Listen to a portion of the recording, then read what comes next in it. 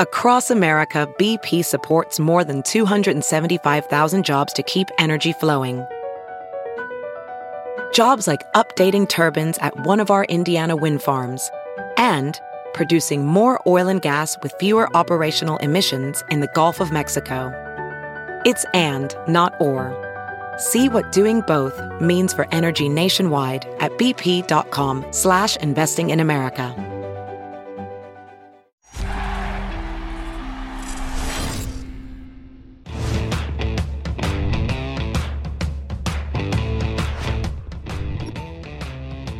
Tom Curran's Patriots Talk podcast is presented by FanDuel Sportsbook.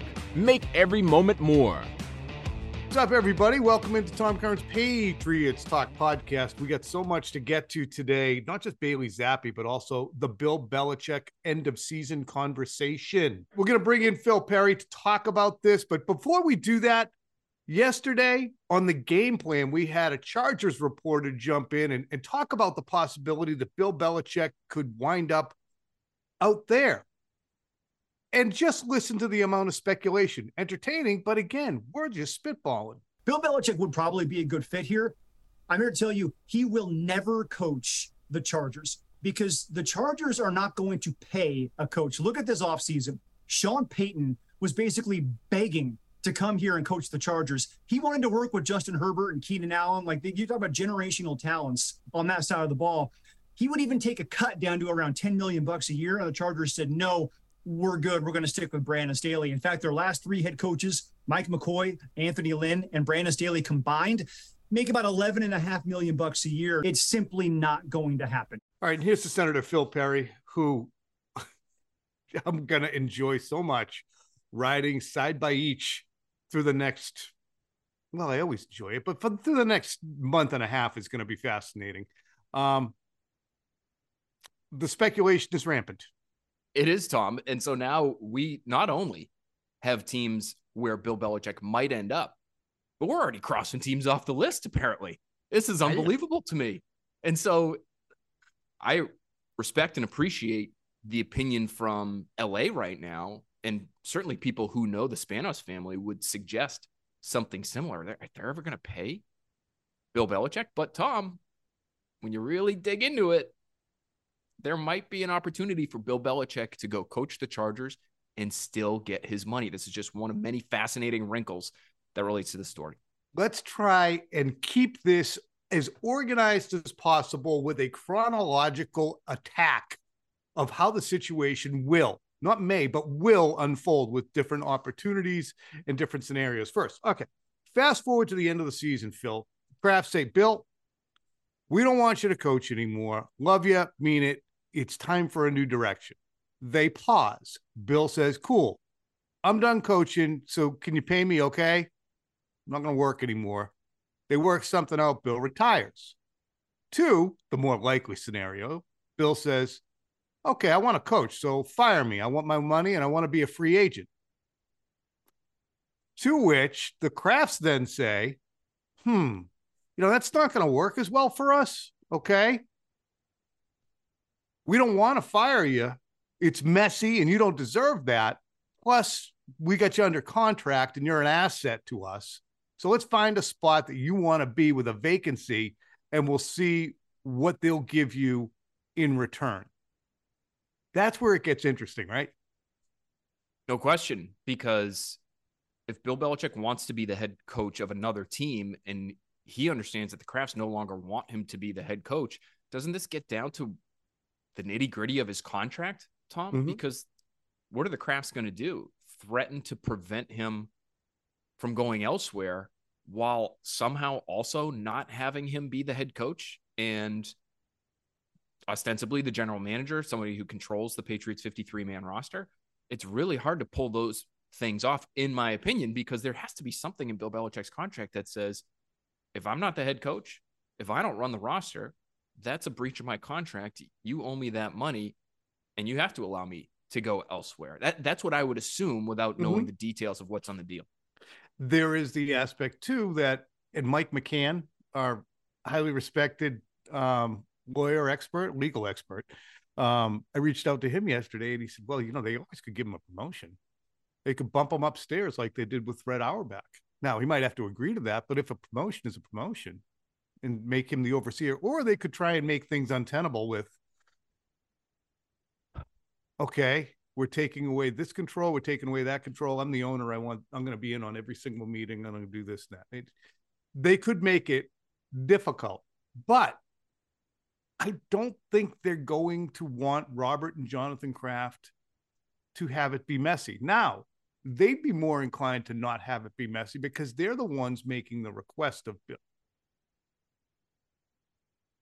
Bill is the one who has money coming to him and is going to be scapegoated and told, yeah, you can't do this job anymore. So I think the Krafts will be more inclined to not make it messy. So could they possibly say, all right, Bill, you know what? We're going to go with you're fired and you can go wherever you want, but we can get an offset on your salary. So we're supposed to pay you a hypothetical number. And again, we understand and know, have reported that Bill's contract ends in 2024. Say it's for $25 million. We don't know that. But if you're going to go someplace else, we'll play 12.5 and let the other team pay 12.5. Is that, though, something that you'd get another team to agree to? Correct. Or would they do what the Patriots have done, which is hire a Matt Patricia, hire a Joe Judge, pay them a salary commensurate with the job that they're doing, but it's not a 50-50 split. It's, no, you get paid for your gig, and then the other team makes up the difference. So if the Chargers, for instance, and I don't know exactly how much they're paying Brandon Staley right now to be their head coach, but say on average he's getting $5 million a year. Mm-hmm. Could they make the argument, no, we'll pay Bill $5 million, and sorry, Robert, but you're going to make up the other 20. And that way Bill gets made whole. He becomes our head coach. He gets to coach a quarterback who's pretty good, who's going to help him towards that Don Shula record, which you really would like to get. And that's how we're going to go our separate ways. And you're not going to get draft pick compensation, and you're not going to be able to get a break on the salary either, because he's under contract. You are scheduled to pay him this amount. And even if we're paying him a handful of millions of dollars, you're going to end up getting the bulk of it. And the Kraft family didn't get to be in a position to call these shots and own a team by getting absolutely roasted on deals. So, and we're talking Chargers right now. This is where it actually gets hard, because we end up getting so caught up, and this is why I wanted to do this today. End up getting so caught up in the scenarios of where will Bill go that we're losing sight of the fact that the more difficult spot isn't finding who will have Bill, but how the deal gets done. So here are the elements that you need to find for Bill Belichick to coach in 2024 someplace else. You need to find him, one, a place that wants Bill and will give him a deal for what I would say is at least 3 years at 72, plus all control, despite Bill's track record in the draft and free agency over recent years, and the wherewithal to sell Bill to their locker room, their fans, and their media. You got to find that place. And it also has to be a place that Bill wants to be. So, Tom, do the Chargers fit then? Because for me, they might. They might, again, if the financial piece to it is made more palatable for the Spanos family, because Bill Belichick's getting paid at least for 2024. Who knows about if he wants a 3-year deal? Who knows for 2025 and 2026? Maybe that makes that team not as much of a fit as it may appear to be right now for you and I. The only thing the Chargers have going for them is the quarterback. They don't have geography. They don't have, fan base. They don't have the money. What they got going for them is the quarterback and a pretty good roster that's aging at this point, right? It's an opportunity to win a significant number of games that also happens to have a head coaching vacancy, we think. Yep. Right? Even though there might be, according to Adam Schefter, between 7 and 10 head coaching openings this offseason, there ain't going to be that many that offer Bill Belichick a real opportunity to pursue Don Shula. So how much does this matter to Bill? That's a factor for me. The other two teams that I would consider if I'm Bill Belichick, again, for these same reasons, I think he's going to want to go somewhere where he can win right away. Mm-hmm. And these two teams may not be looking for head coaches. but it's Buffalo and Yep. Sean McDermott, whose team is 500 right now and doesn't seem to be on top of its stuff the way people anticipated. And the other would be Dallas with Mike McCarthy, who appears to be doing a pretty good job down there right now. But if they get blown out in the first round of the postseason, is Jerry Jones not looking at it and saying, wait a second, I could have Bill Belichick, Coach Dak Prescott, one of the best defenses in football? Let's make that happen. Here's, is Bill going to be of a mind, hey, man, I'll get in where I fit in? Or is he going to say, I can't work with Jerry Jones. I need him to dummy up, and he's never going to dummy up. I can't work there. Is he going to work with David Tepper? Again, that's a rebuild. But just for instance, the owner fit with Bill has to work because, as we'll play some sound from the 2000 farewell press conference with the Jets, the owner was what forced him out of New York, that uncertainty and the relationship that he wanted to get into with Robert Kraft here in New England. So we have to look at that owner relationship. I think the Pagulas would be happy to have him. But that brings us to the other conversation with the Bills. So if Bill is in a situation where Sean McDermott gets taken out behind the woodshed, and again, can't imagine that Buffalo and the Pagulas would necessarily look at Bill and say, we need that guy, when they're absolutely thrashing his forehead every single time with a newspaper when his team faces them. But if that were the case, the Crafts would say, look, we don't want him up in our face 2 times every season in the same division. No, you're not going there. So boom, do you have to wipe those off the table and look at different settings and scenarios? That's why this is so fascinatingly difficult. All these different things need to be satisfied. You need a suitor, you need a place that's suitable for Bill, and you need the right compensation and situation for the Crafts. I think number 3 might end up not being a factor.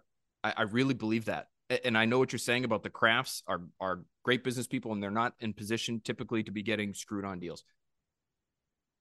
And I understand what Mike McCann is saying about, well, you could give Bill a promotion. What would a promotion be? You're going to take him off the sidelines, give him less power week to week on game days? You're going to take some personnel power away when you're facing your most important draft pick, maybe since Robert Kraft took over the team, and a free agent period where you have $100 million to spend? How are you going to promote him and not allow him to control all of those different team building assets? Mm-hmm.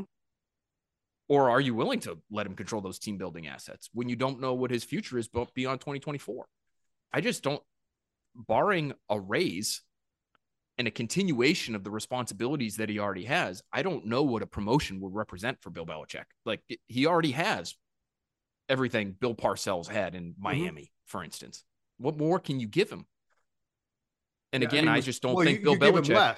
You give him less. That's the thing, is he's already had an instance in this past off season where he had things taken off his plate. You promote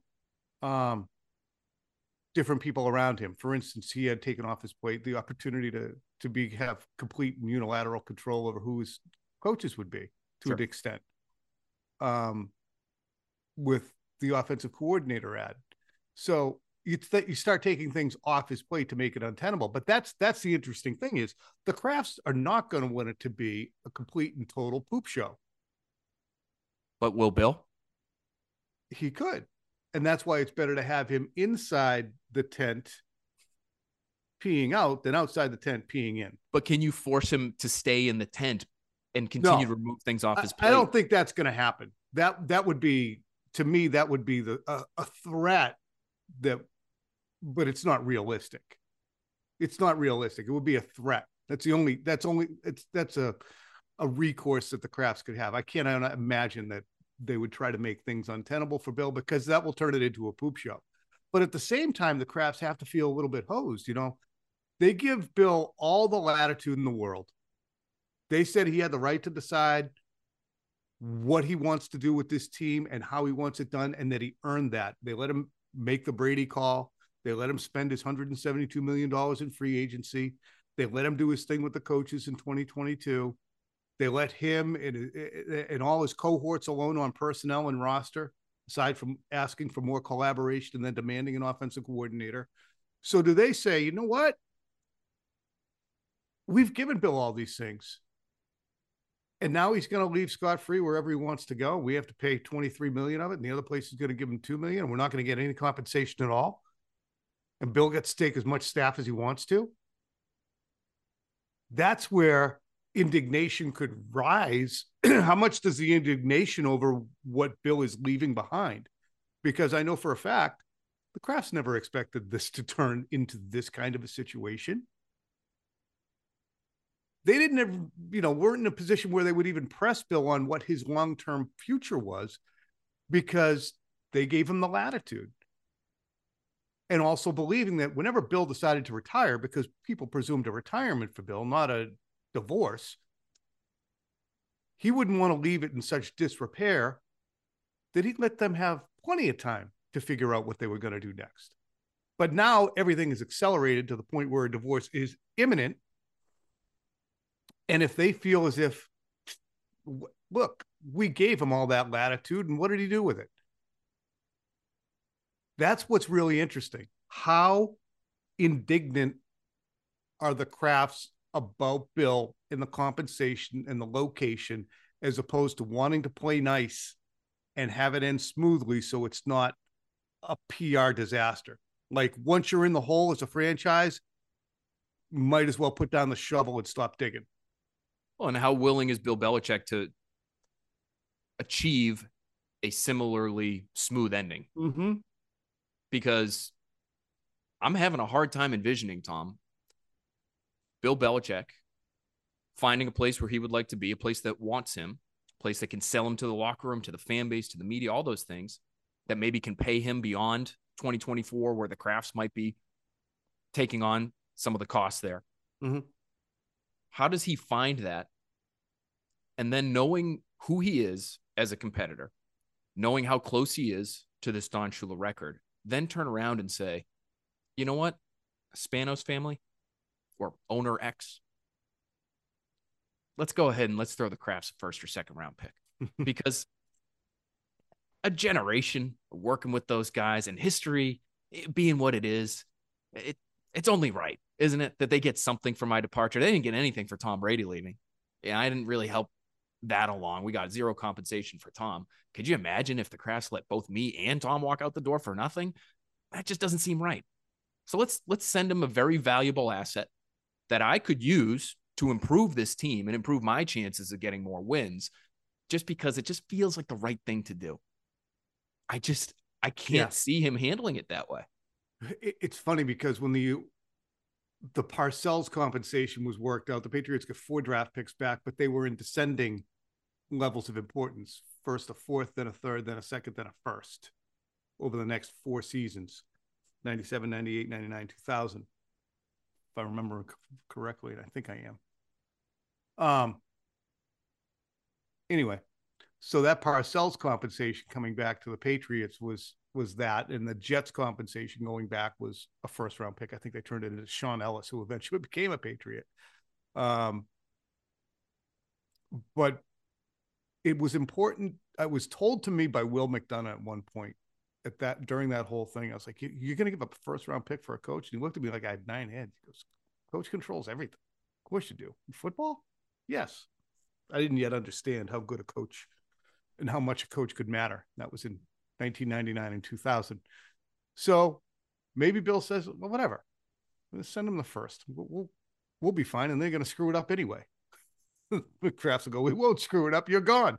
Anyway, when we talk about the unseemly nature of what could happen, it's good to roll the clock back a little bit and just revisit January of 2000, almost 24 years ago, when Bill was named the head coach of the New York Jets, and then the next day retiring. Here's Bill stepping down as head coach of the New York Jets. Monday morning, when I talked to Bill in his office, I again, for the umpteenth time, I mean, Bill and I have had so many conversations about his future, his succession, his the transition, and so forth and so on. We've had so many discussions about it, and we've run through scenarios, and it seems like every time we talk, a new scenario takes place that's different from the one we had talked about previously. There hasn't been a consistent pattern And again, I'm not blaming anybody for that. That's nobody's fault. That's just kind of the way it's transpired. And when I brought it up to him again on Monday morning about the future of the organization and his future and my future and so forth, and the way he addressed the team, kind of the more he talked about it and mentioned it, it kind of started getting me thinking about it, about, look, what really is at stake here? What do I need to do? What does this organization need? And what do I have to give it? My wife and my kids about it this morning and told them that I was uncertain about whether or not I could make a commitment. So, Phil, you got Bill there. Never forget how unseemly and how humiliating and how difficult that was for the Jets. But, you know, is there an airing of grievances that looms for both of these sides? You know, I'm sure both sides could share innumerable tales after a quarter century together that could make it hard and uncomfortable for the other side in trying to get their story out there. You know, if Hall and Oates could have a messy divorce in their old age, you know that the Kraft and Belichick could. Do you think that that's a priority for both sides? A priority for both sides is keeping a level of dignity in this split. I don't know if it would be the priority for Bill. Mm-hmm. I think it's somewhere on the radar. I think the priority would be, and he might just say, this is business as business is being done. Coaches get fired and hired every year. Mm-hmm. And if you have opportunities to go to the place of your choosing, and you have the opportunity to make it as ideal a situation as it could possibly be, based on geography, talent of the roster, compensation, relationship with the next owner, whoever that may be, then that's what you do. And you do what you can to end up where you would like to be. And maybe I'm not giving enough credit to how he envisions his legacy maybe being impacted in terms of how he leaves the team that he helped bring so much success. But I think he wants to go somewhere where he's going to have success. And if the options, Tom, are less messy, but less ideal of a situation for him, I think he would be willing to take on a little bit of mess. Yep. He'll jump in the mud. Or he'll take the slings and arrows from not jumping in the mud or being difficult. Because Bill can be difficult. Although, bonus sound, I heard this in that 2000 press conference and I wanted to share it with you. This is Bill at the end of that press conference speaking to the media and letting them know that he is eternally available for one-on-ones. I know that there's probably a lot of you, who have special requests, and I'm just here to say that I'd like to cooperate with everybody, okay? Tomorrow, I'll have all the time on my hands that I need. I'll do one-on-ones, magazine, TV, radio, internet, conference call, whatever you want to do, okay? I'll be available not 24 hours a day, but I'll be available quite a bit of the time. Now, even though my number's unlisted and I've changed it, quite a few of you still have it out there. I'm not really worried about you being able to get in touch with me. Everybody seems to do a good job of that when they want to. So just know that I'll be available there tomorrow for anybody who wants to talk to me or do anything, whatever it is. I mean, I know I haven't been available for a while, but I got nothing but time on my hands. Amazing. A treasure trove of sound from Bill that we'll probably delve into again.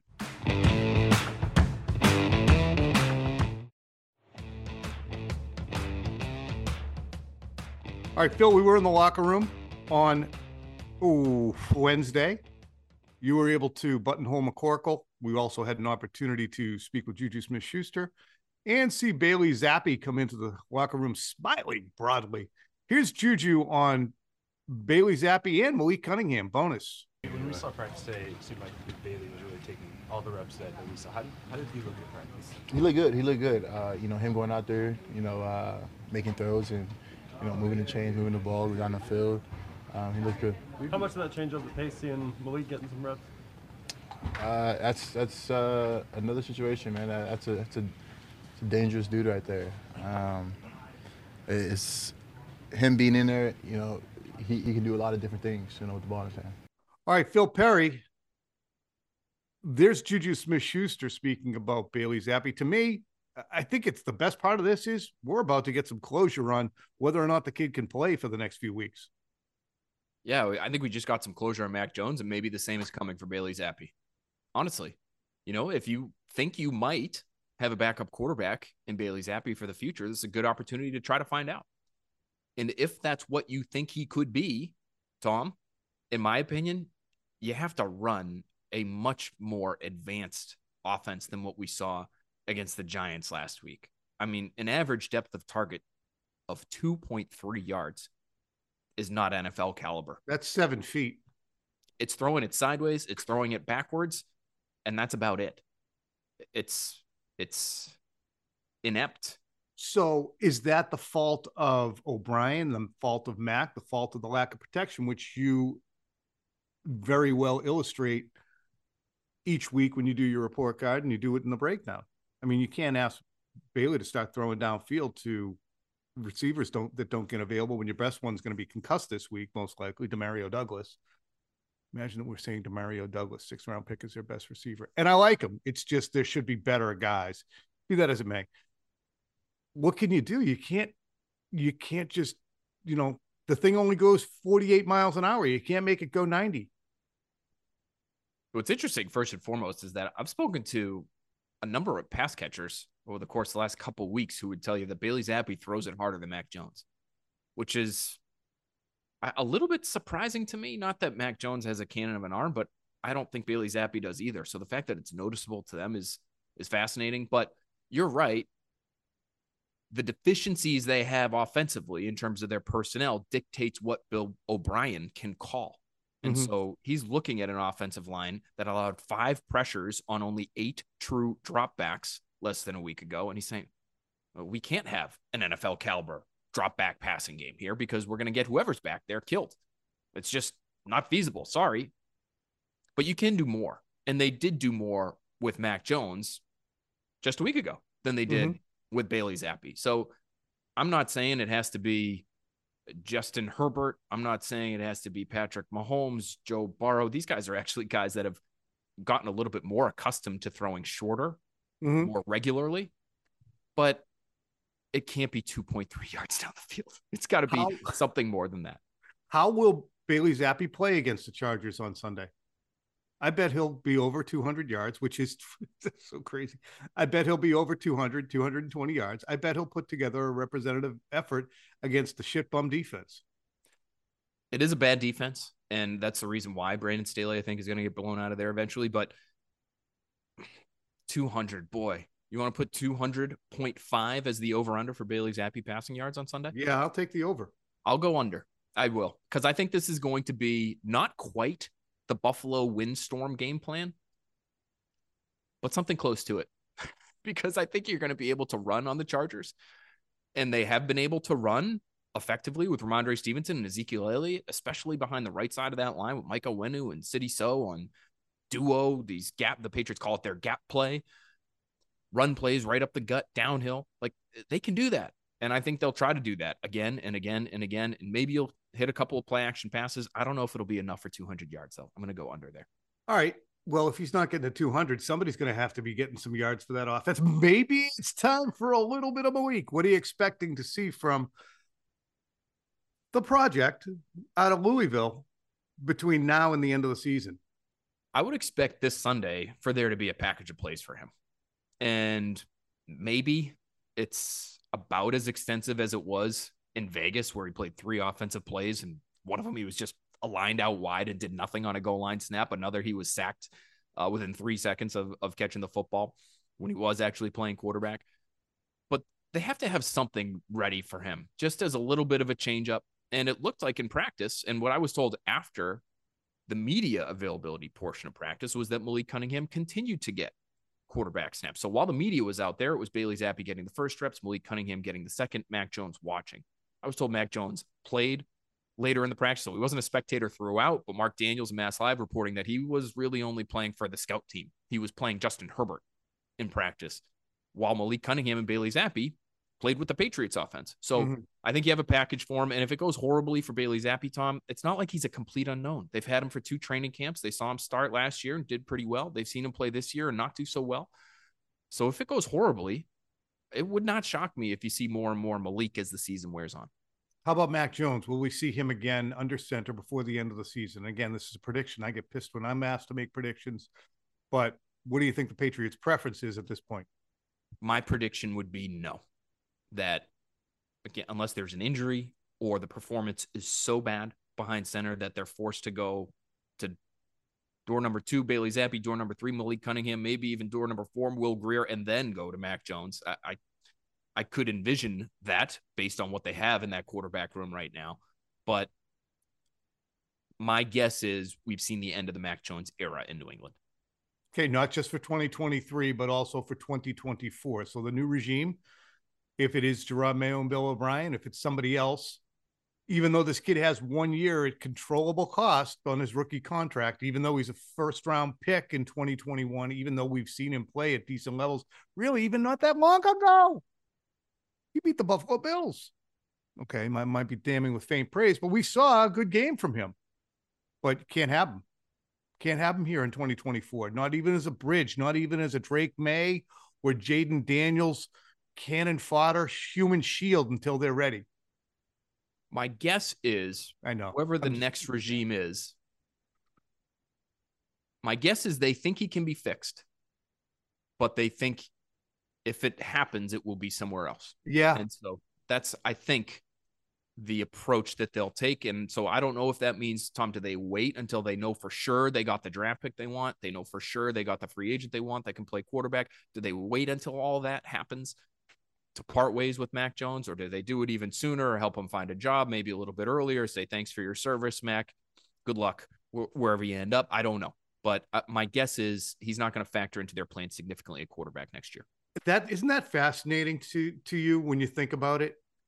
You know, the Jets will eventually cut ties with Zach Wilson the way they did with Sam Darnold. And when they do, they'll say, he stinks. He's not a good player. He never played well for us. He couldn't do it. And wherever he goes, he's probably not going to be good there either. Whereas the Patriots, I think organizationally, there's a large segment in the highest reaches of that organization who are going to say, he's going to go someplace and be pretty good. We know that. It's not because he stinks.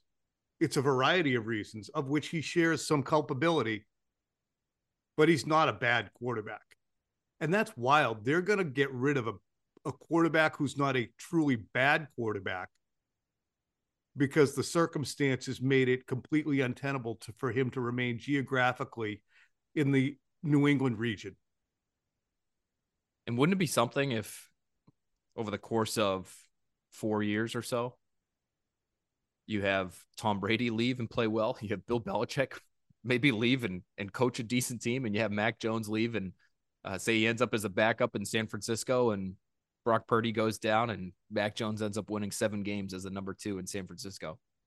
It's not ideal, but I think you have to look at it, whether you're the Kraft family or whoever's running the football operation here next year, you just have to understand when the battle is over.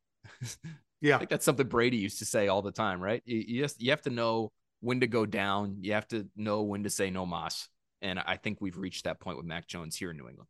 Yeah, but it's amazing because whoever they bring in as their backup for 2024, 2025, if they're replacing Bailey Zappi, and you have to have an upgraded backup and you have to have an upgraded starter, but the backup's not going to be better than Mac Jones. I really don't think that'll be the case. So you're going to say goodbye to a player who is better than the guy you're bringing in because it's polluted. It's toxic. It's got to end. Speaking of got to end, this podcast does. I hope you guys enjoyed it. That was, we wanted to get into that. So we took a different direction than we're still got to go. And I think we learned some stuff, hopefully. Phil, goodbye. Bye.